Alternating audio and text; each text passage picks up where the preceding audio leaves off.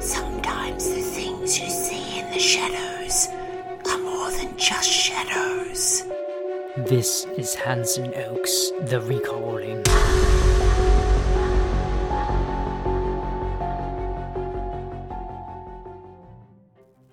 Hello, my name is Hanson Oak, and I want to tell you a story, but not my story. Not this time. In this series between seasons of The Recalling, as I work to wrap up a book or two while traveling, I invite you to reach out to me and tell me where you live. In turn, I'll tell you what stands just beyond the shadows. All you have to do is ask. In this week's short episode, I wanted to respond to listener That Burnt Writer, who asked if I knew of any creatures or stories about Iceland, a place where she once lived. Iceland is one of the most beautiful places in the world, and the kindness of its people knows few rivals. Its history and geography make it unique not only from the perspective of perspective, but the stories that vast wilderness stands to tell. One story that has ceased to be told that I think might be important is why trees are so rare across the island nation when it was once home to some of the most robust primordial forests on the planet. Now, to hear some historians tell it, the Vikings are to blame for this. That these early explorers brought both settlement and deforestation, the kind of footprint on the throat of nature that we humans tend to have. And they're right. Well, half right. Over 1,000 years ago, the Vikings were at their peak. They were well known as travelers and traders and seafarers. Their society was equitable and open with some of the most fantastic gods mankind has ever worshipped. Now, that's not to say that their fearsome reputation was not well earned, and that they were certainly marked with the sins of their shortcomings, but that is not what we're here to discuss. No, today I want to tell you of the giants. The term giants is littered throughout the Vikings' beliefs and epics. Historians, typically a job by Christian missionaries who studied the, quote, savages as they pushed to convert them to something more, quote, civilized, translated giants as many things. They were said to be demons, the spirits of the unknown, large or not so large, troublemaking creatures that were the mirror of humanity. They were always at odds with the inhabitants of Midgard, the plane of existence that humans inhabited, and the gods, though the gods would sometimes mate with them and produce demigods and monsters, and if you haven't studied the Viking epics, I must insist you begin. They are incredible works, but what were the giants really? Symbolic interpretations, or perhaps they were just early humanoid settlers that shared the landscape with them? Well, what if I told you that, many times, they were actually giants as you might imagine? These huge creatures could easily hide in the mountains and gorges of the Norwegian wilderness. If you find that hard to believe, I ask you to go to experience the scope of the landscape for yourself. Its sometimes alien beauty is only outdone by its ability to make you feel small as a speck of sand, tossed into the depths of space. It has always made me wonder not how could something as large as a giant have existed with the ability to go unnoticed, but how could something as small as a human ever thrive here?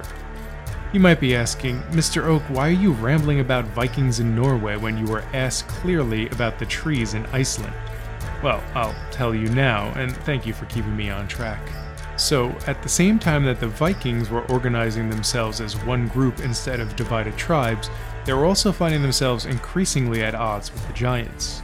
It used to be that encounters were rare, the Vikings staying to the shoreline and the giants preferring the isolated glacial and mountainous interior, but mankind spreads like ink crawling through the fibers of cloth, and it wasn't long before conflict became common.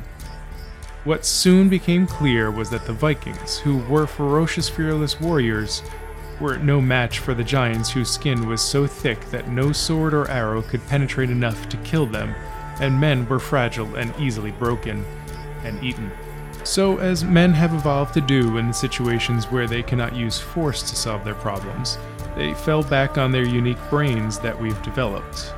While the written record of what happened next is like a broken mirror, when pieced together, a singular story begins to emerge.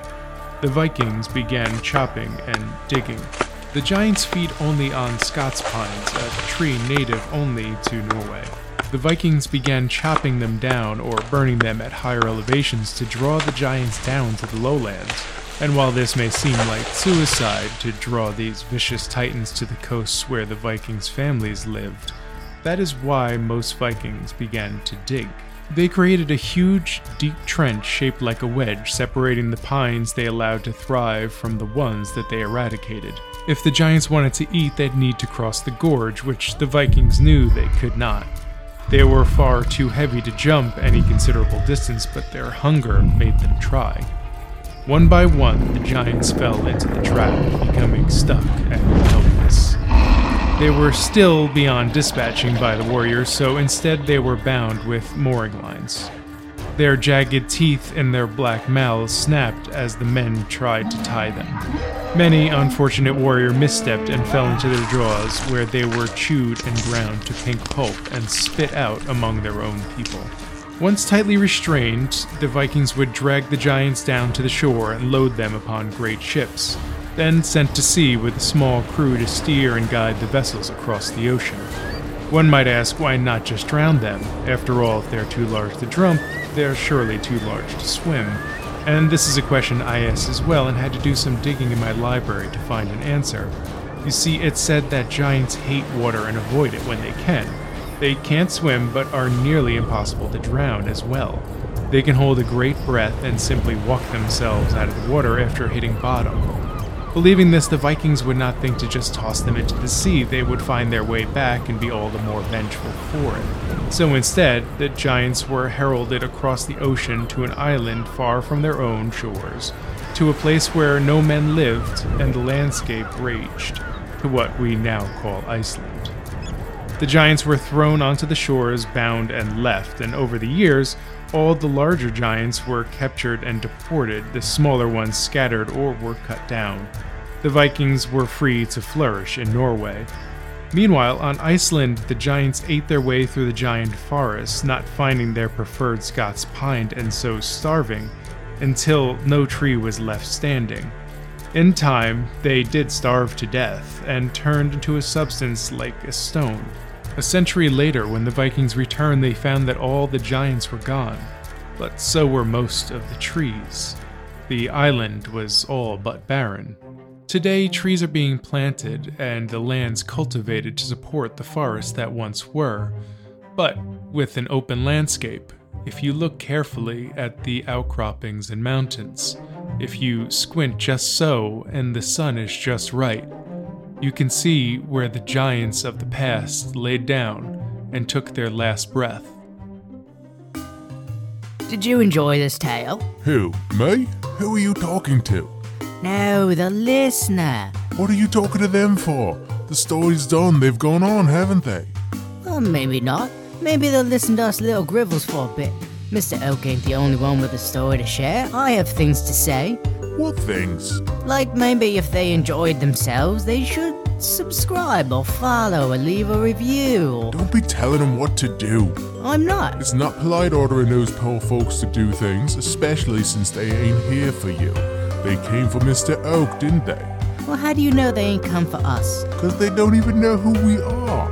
All I'm saying is it's good manners to subscribe or follow or leave a review, isn't it? Is this recording? Did you hit the button? Oh, I thought you hit the button. Oh dear. Mr. Oak won't be happy.